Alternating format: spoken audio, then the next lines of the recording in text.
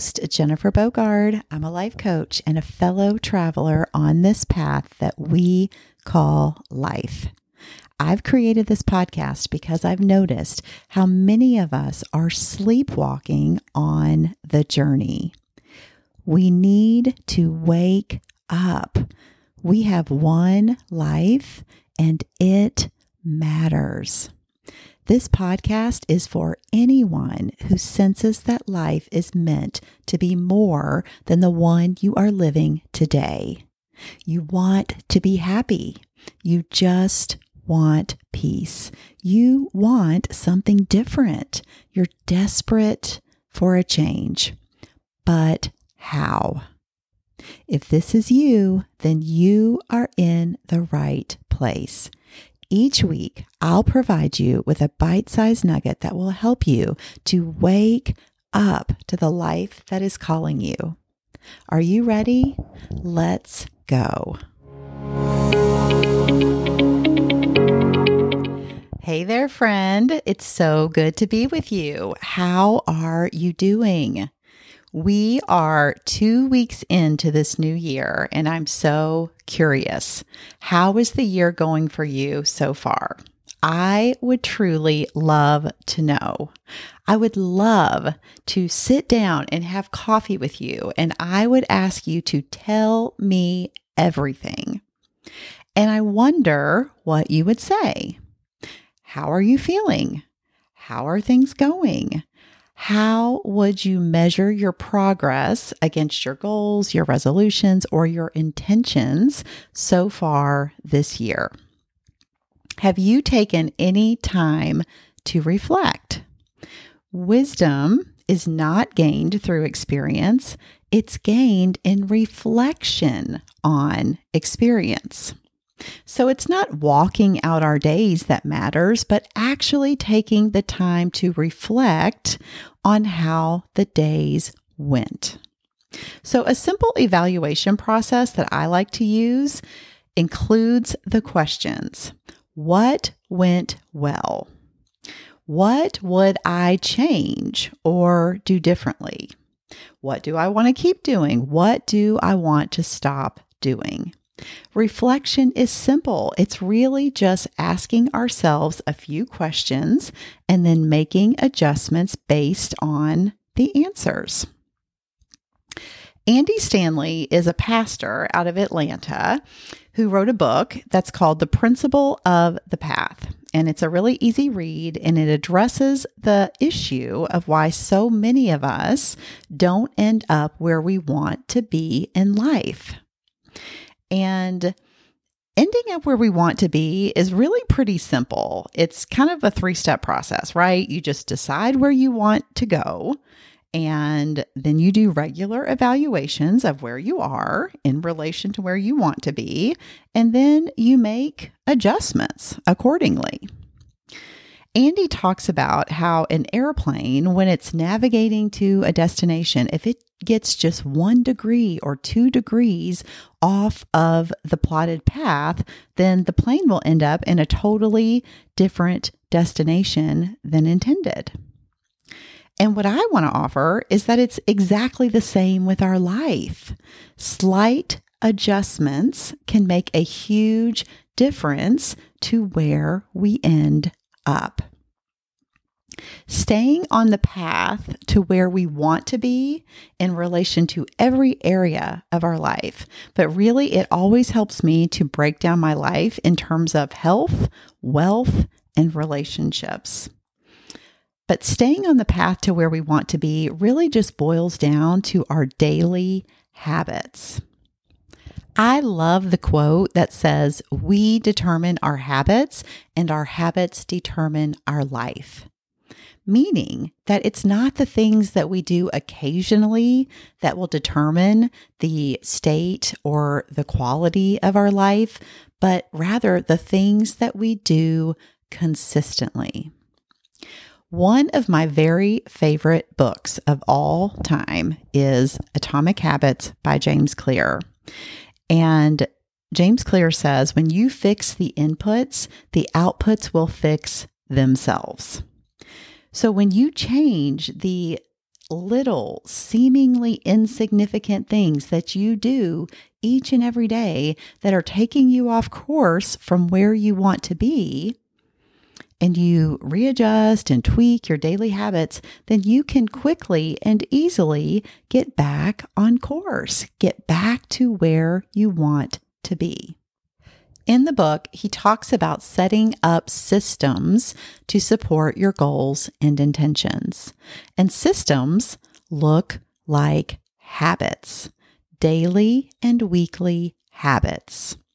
By definition, habits are an acquired behavior pattern regularly followed until it has become almost involuntary or automatic. So think about the habit of looking both ways before you cross the street and the habit of brushing your teeth. These are not things we have to think about, right? They just happen on autopilot. So we're not exerting a lot of energy trying to execute them.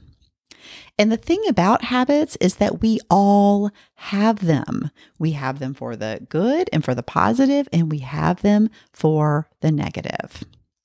So our bad habits are typically ones that we've established without intending to, right? They are the habits that do not yield our best interest and perhaps are even hurting us. The things that we just keep doing because at this point, it's just automatic. It's what we do on autopilot and we haven't even considered changing it, or maybe we have and it just feels hard. So maybe it's smoking or it's drinking wine every night to take the edge off, or stopping to get that soda every morning. Or maybe it's something relational. Maybe you've stopped making an effort to spend focused time with your people and you can't remember the last time that you really kissed your partner, or you spent quality one-on-one time with your kid because you're just so busy. Because our brain likes easy and we are wired to always take the path of least resistance, we will generally fall unintentionally into our bad habits. But our good habits have to be created, established, and then practiced. For me, any good habit that I want to be sure happens every day, I put it in my morning routine. I have several things that are essential for me to be my best. So my morning routine is tight. I get up at a god-awful hour, 4:30 a.m., so that I can have about an hour and a half before I have to start getting ready for my day. And that allows me to fit in a workout, and then I have my quiet time, which is a combination of reading the Bible and praying and meditating and journaling, all the things. And of course, coffee is part of that as well. Got to have the coffee. And these are the things that I know that I need to be my best, to get my days off to a good start and to feel the way that I want to feel. So I prioritize them. They happen first thing every single day. It's just automatic for me at this point.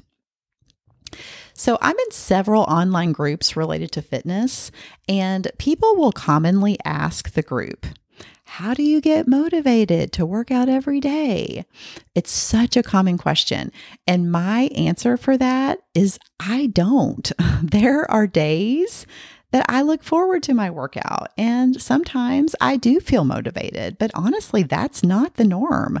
At this point, it's just habit. It's just what I do. I don't question every day whether or not I'm going to do it. I don't argue with myself about it. I just get out of bed, I put my workout clothes on, I drink a glass of water, and I do it. And before I've even had a chance to think about it, it's already done.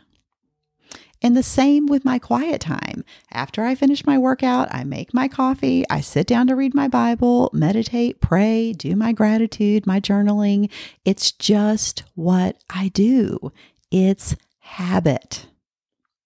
So here is your homework, my friend. Consider these questions for yourself. Do an evaluation. What is working? What habits do you currently have in place that are going well? What are you doing that is serving you, that is helping you to get to where you want to be? And then, what's not working? What would you like to change? What might that change look like?